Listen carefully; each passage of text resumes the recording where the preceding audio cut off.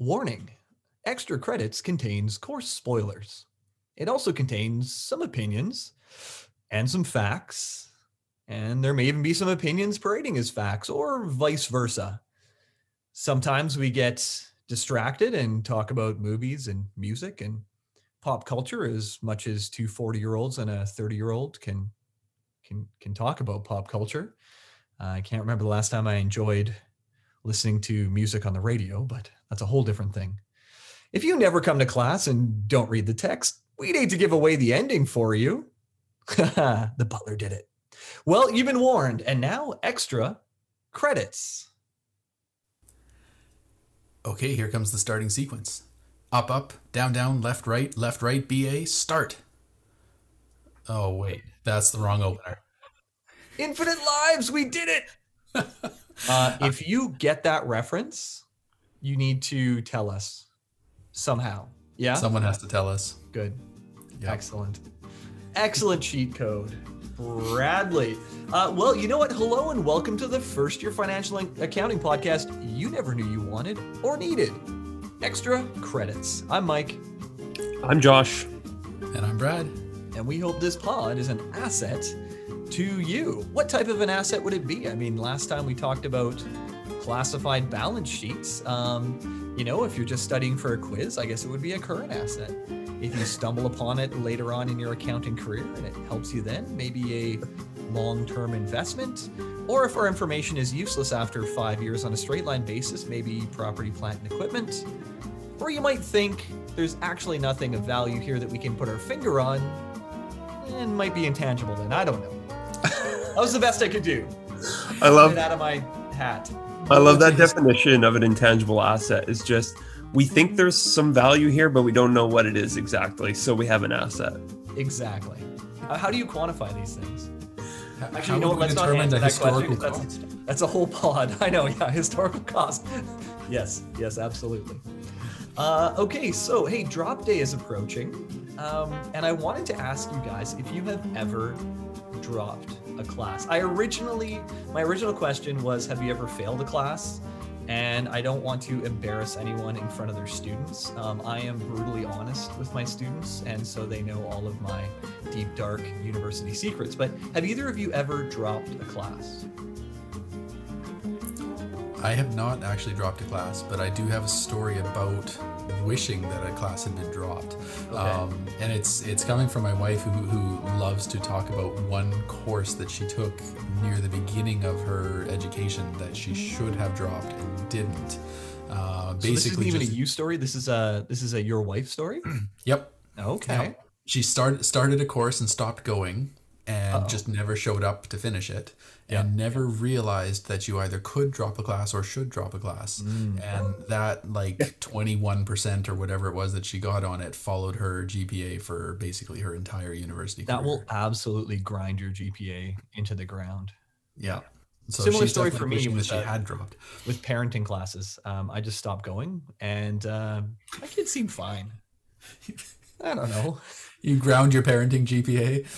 That was it. Yeah. I mean, I was trying to get out with a C+. I mean, C's get degrees, right? So I was trying to get out with the C+ average out of parenting class, and it was all right. It was all right. How about you, Josh? Ever drop a class? No, and I wanted to let Brad go first because I was hoping he had, because I wasn't sure what's typical, like if people often do enroll and then drop or what.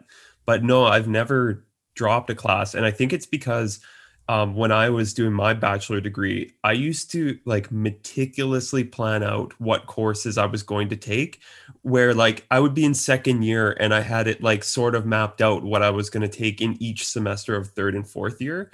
So when I was in those courses, I was in those courses. You had to, otherwise it would throw the rest of your schedule off, right? It was not changing. And though Josh, not everybody's like that. Though Josh called it a bachelor's degree, none of the three of us actually got a bachelor's degree because we were all with our now wives while we were in school. And so not therefore bachelors. Is that a bad joke? Not married, so technically bachelors, I think. So I've dropped a class, and this is a big one, guys. It was an accounting class. Ooh. What? What? I ended up getting a sinus infection while I was taking what is our equivalent of Tax 2. And I really, really, really wanted to do well on it. And so, yeah, I dropped the class, even though my professor was like, stay in the class, you're going to be fine. But I had a full-time business at the time. I was taking 4 classes, which at SFU at the time was a full load. And yeah, I needed to drop something. And that was the one that I wanted to do the best on and wanted to focus on the most. And so, yeah, I dropped it after, it was about 3 weeks in, 2 weeks in. It was before it was a withdrawal. So it was a drop and it didn't even go on my transcript. And then regretted it because I felt better. And I figured, I probably could have, but it was so important to me to do well on it that I was just like, you know what? And I don't think there's any shame in dropping classes. And like we talk about in class, our beloved learners, failure is an event. It's not a person, right? You're not a failure, but we all have failures every day. This is why I make so many mistakes on purpose in class. When I make all those mistakes, totally doing it on purpose. I've been wanting to do that, not necessarily in 111, but I've really been wanting to do it in one class to see if a class would catch it. But I don't know if I have that kind of clout built up yet where I could actually do that and pass it off as like, oh, I meant to do that. Also, here's the thing. If you build it into your class and then that happens to be the class where the dean comes to visit, right? So you got to be careful about that. You just never know. I'm kidding. Of course. But it is fun. I do that in 4th year from time to time. The challenge with doing that with an online class is, let's say I say something that's patently wrong and someone writes down notes and then they get kicked off the Zoom call. I've got no way of being like, just kidding, because they're gone, right? So you got to be careful about that kind of stuff. So as we're approaching drop day, take a look at your calendar. And if you have classes, if you're feeling overwhelmed, I think all of us are feeling various degrees of overwhelm in this environment that we're in right now. So certainly don't feel bad about it. If you can come back stronger, fresher, then there's no shame in that. Josh, you were going to say? I wanted to add 2 quick things. Yep. You asked if we had ever failed a course, and no, I've not failed a course, but my horror story of like one of the worst grades I ever had was in a course called BUED 272 Business Simulation. So just a warning that when you do get to that point of your studies, like take it seriously, because I definitely didn't to the degree that I should have, and it was brutal. And look, if you guys want to know what Josh's GPA was, he was a student at OC, and we actually have access to his transcript. So but you have to go. I don't know what kind of bribes we're going to be taking here. I did have a bunch of my 461 students asked if it was if they thought it would be a good idea for them to pay Elena to take their exam for them, and again, no, we shouldn't be paying other profs to take our exam, people. Haha. See, in 4th year, you can joke about that kind of stuff, guys. Interesting. Oh, so Biz Sim, huh? Yeah, that's wild. Yeah. I did fail 1 class. It was ironically logic. I was doing philosophy, and I had a professor that I strongly disagreed with, and I thought that the best way to get him back was to show up at the final exam and sit in the desk with the paper in front of me with my arms crossed and just stare at him for the entire exam without actually writing the exam, and then hand in a blank exam. And I was like, that shows you to treat me that way. And do you know who took the brunt of that? Yeah, it was me, because I got a 0 for the final, and it was like a 70% final exam. So were you 14 years old? That's like the most angsty thing I've ever heard. I was pretty emo back in the day. You know what? I'll share pictures so you guys can see. And then I went through my Frosted Tips phase after that, and that was more of an uplifting. I'm still waiting to see the picture of the Frosted Tips. All I can do is picture Backstreet Boys when I think of Frosted Tips. So the thing is, Brad, you knew my wife back actually before her and I met, and so you're going to see that picture and just be like, him, really? Right? Like, it's. I genuinely have asked her a number of times. I'm like, I want to know for real, what was it? And she said, look, like, I feel like you really had a ton of potential. You know, you made me laugh and you had a ton of potential. And I'm like, how about now? She's like, yeah, you still have a lot of potential. I was gonna Sucks say, to be Brad. 40. Brad knew your wife back in the day. Were they like really good friends and talked on the phone for 3 hours every 3 night? hours a night. Yeah. Wait a minute. They actually spent a week at a cabin with a mutual friend's parents. Yep. So yeah, I was friends with a guy named Nathan, and Yep. your wife was friends with Nathan's sister. Yeah. So yep. Yeah. And That was a it was long funny time 'cause ago. I think that came up because Brad was like, you were in my office, I think, and you were like, "Is that?" And he said my wife's name, and I was like, "No, it's just a random woman that I'm hugging in a massive picture in my office, right? Like, of course that's my wife. How inappropriate would that be, right?"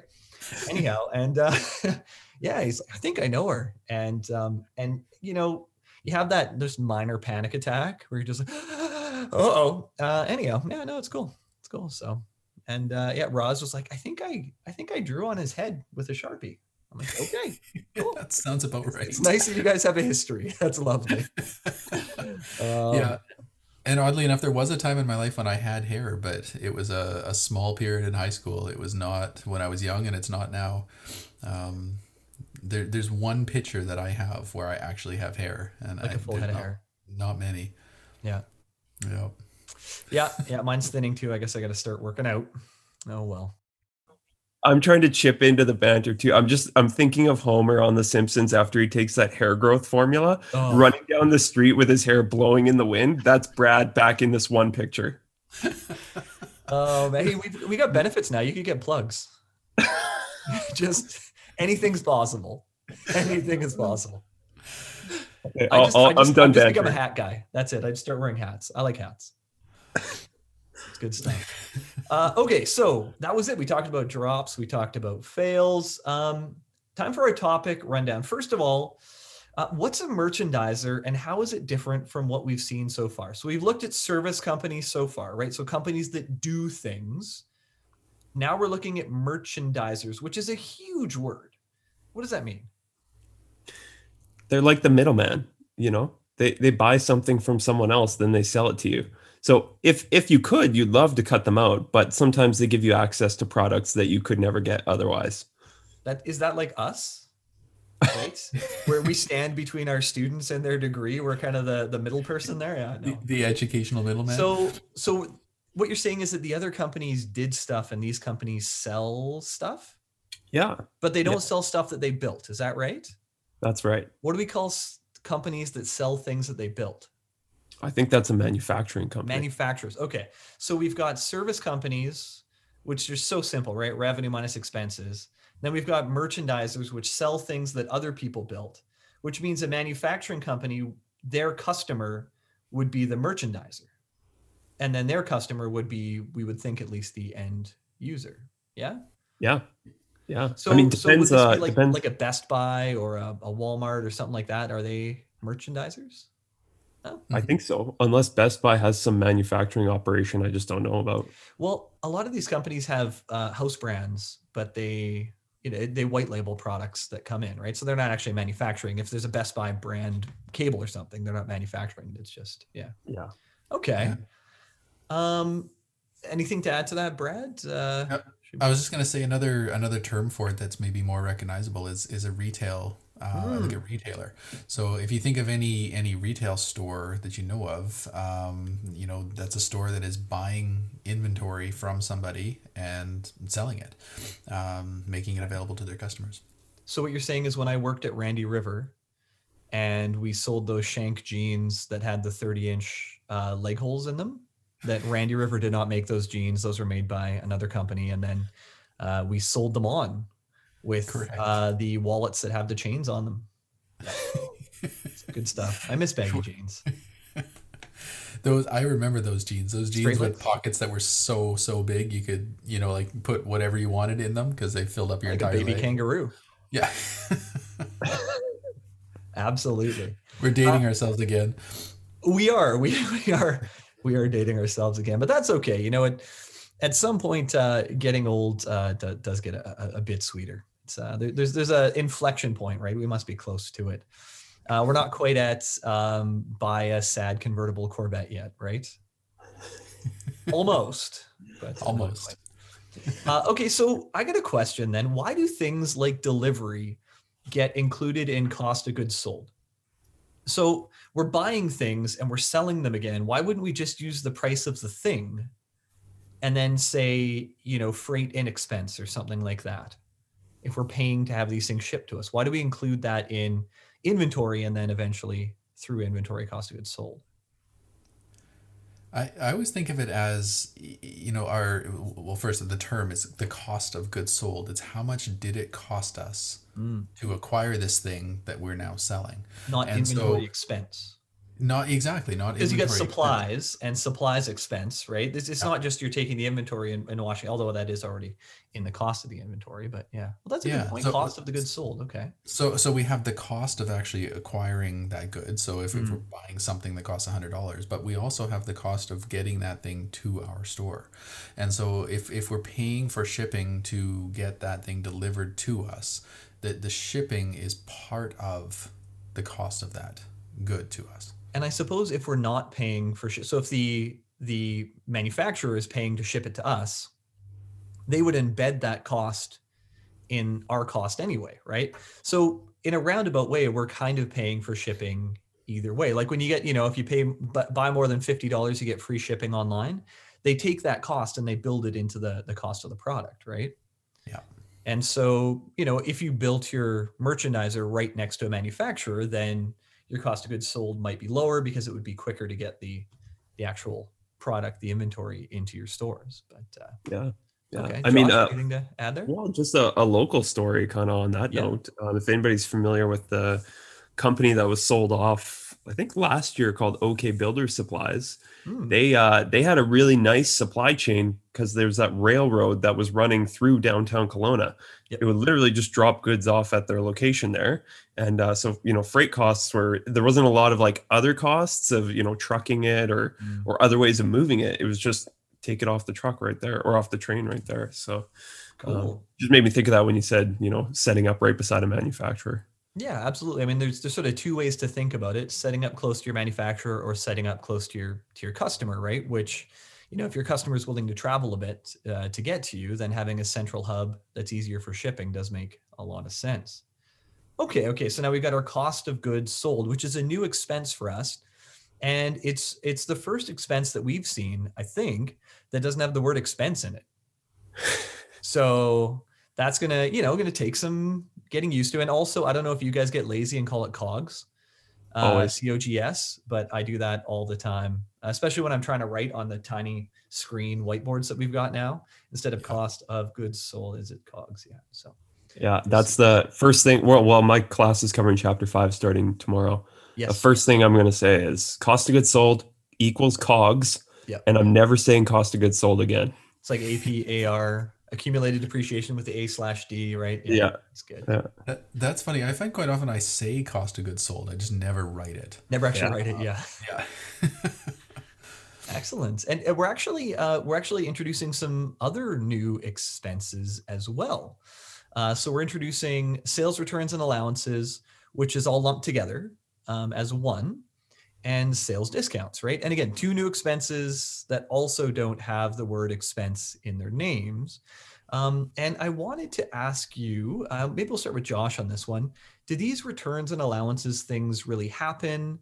And if they do, why don't we just toss that all in? Like, why don't we just debit sales? Do you know what I mean? Like, why are we breaking these things out? Why would we classify these things? So yeah, again, do they happen, and why are we giving them their own category? Well, I mean, if you have to ask, do they happen? I would ask, have you ever returned anything to a store yourself? And the answer is probably yes. Absolutely. So you're going to see sales returns all the time. Sales allowances, I think, are a little bit less common, but can still happen where, maybe you're dissatisfied with the product and you're mad that you paid $50 for it. But if the retailer gives you $10 back, you'd be a little less mad. And they'll sometimes do that for you depending on where you go. So yeah, those things absolutely do happen. And it's important. I mean, we go back to chapter 1 when we think about why we're even creating accounting information or financial statements in the first place. Right. It's to help us understand what's happened in the business and then make decisions, right? And if we track those sales returns and allowances separately, that can be good information for us, because if those, if we monitor them from year to year and they start to creep up and get higher, that's an indication that maybe the quality of our products is going down, and maybe we need to talk to our supplier, get them to do better for us. There's lots of things that we can do. So just more information that we can use to make decisions. It's funny, as you were saying that, I actually just thought I put in Synlon, because we're really trying to be a little bit more water wise, and around the side and the back of the house, it was always dumping water on it to keep it alive, let alone keep it green. And so I dug it all out and put in Synlon in the spring. And when it came, one of the packages was cut and through the actual Synlon itself. And I was thinking, well, I don't want to ship this thing all the way back. And so, I called the merchandiser and said, look, I'll send you some pictures. And I did. And they gave me, what I referred to at the time as a discount on it, but it really was an allowance. Yeah. Interesting. Yeah, that's a great example. I mean, we don't see that very often in our personal lives, a sales allowance, right? But that's exactly what it is they gave you some money back for the portion of it that was damaged. Yeah. No, totally makes sense. And keeping them separate so that you can take a look and say, I mean, sales discounts is one thing, and we can talk about those too, but sales returns and allowances, that pretty much lines up with our product quality, or at least perceived quality, because there are some times where people will make returns and it's because the product hasn't lived up to their perceived quality expectations. It still does what it's supposed to do, but maybe it doesn't do it as well as, or as quietly as, or as effectively as the customer expected. Mm-hmm. Yeah, so Brad, do you mind talking about discounts for a sec? And how that might work? So, because we touched on returns and allowances there. Now we've got discounts as well, this new section. Yeah, absolutely. So we see discounts quite often in the context of a company trying to manage its accounts receivable and try to create an incentive for customers to pay sooner than they may otherwise do. So we have this concept of, our accounts receivable, or our sales are happening, say, net 30, meaning we want the amount to be paid within the next 30 days. Right. But to create an incentive to get you to pay earlier, we'll give you a 2% discount if you pay within 10 days. And so we see that 2% discount applied. And the only way to really tell if it's there is to look at the date the item was purchased and the date that it was paid for, and see if you're falling within that period of time where they've made the early payment to qualify for a discount. Excellent. Okay.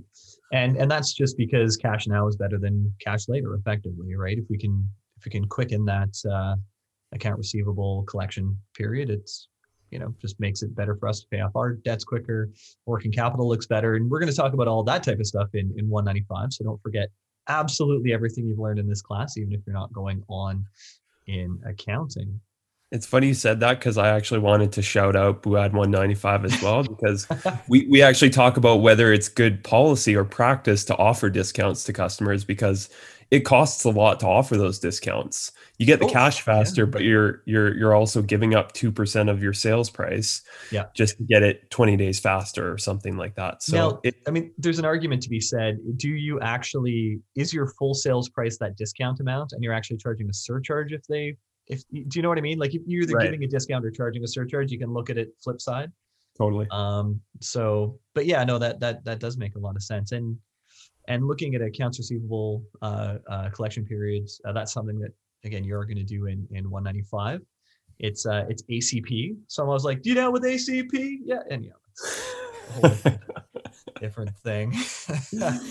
I told you we're always trying to bring the 90s hip hop in. Hey, quick aside for music, I had a student, I was listening to some Chronix. I don't know if you guys listen to reggae at all, but great reggae artist. And she was like, if you like Chronix, you should listen to Coffee with a K.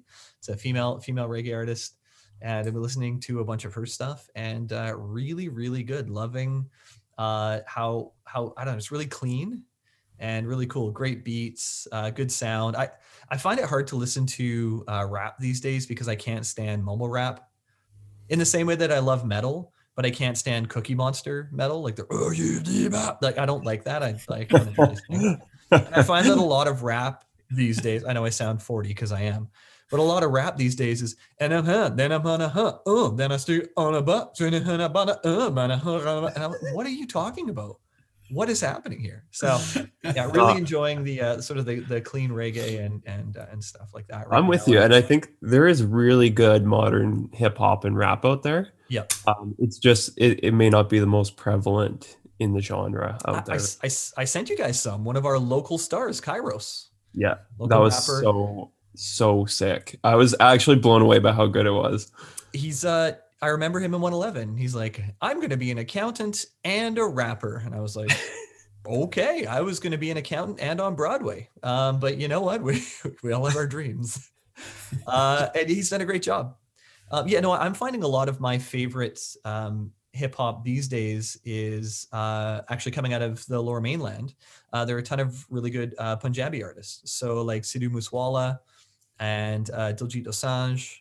And some of the rappers like that coming out of sort of the Lower Mainland area. Don't know what they're saying. Obviously, I don't speak Punjabi outside of a little bit like aja aja, and like when someone asks you how you're doing, you say tika and things like that. But not a ton. But I don't know. The beats are great and it's really clean. I feel like they do a great job. Yeah. Nice. Cool. That was a good little music aside for you. There you are. If you're still listening, let us know what you like for music. I always try and ask my students. They're always like, I like everything. I feel like we're in this like drinking from a fire hose generation where it's like, what's your favorite show? I like everything. What's your favorite movie? I don't know. There's too much to think. So yeah, let us know. Gotta be out there. And okay, so finally we come to the last part of chapter 5. So we were just so happy just doing revenues minus expenses equals profit. There was no formatting. It was so easy. And now we've got to classify an income statement. Why? It's getting hard, guys. Come on. I think no, like I said, I haven't started chapter 5 in class yet, but if we find we're struggling with incorporating these couple new items into the income statement, I'm going to pull up a set of public company financial statements and show them those income statements. I know they're way simpler though.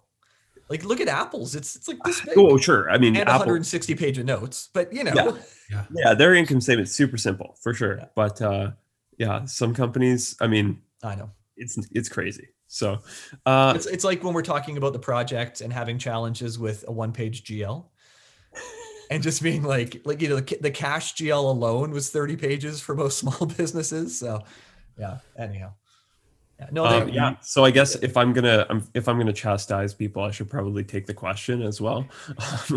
And like I said, we go back to having useful information. So the reason we start to break this down more, where we come up with that calculation of gross profit, is because it's nice to know what is the amount that we're making just from selling our goods, and sort of tells us what's left over to pay all the other stuff and the other expenses that we have coming up. And then the other new thing that we're building in this chapter is we have that other revenue, other expenses type category. Yeah. And again, that's another one where it's like, I want to know that I've earned that money or that I have those expenses, but they're not really associated with my core business. So I don't want to include them with my quote unquote operating expenses. Yeah. I want to know they're there, but I need to put them separately because they're not part of my main operation. So if I have some rental revenue, I don't want to put that into my sales because I might not necessarily want to rely on that rental revenue going forward. Unless you're something like a REIT.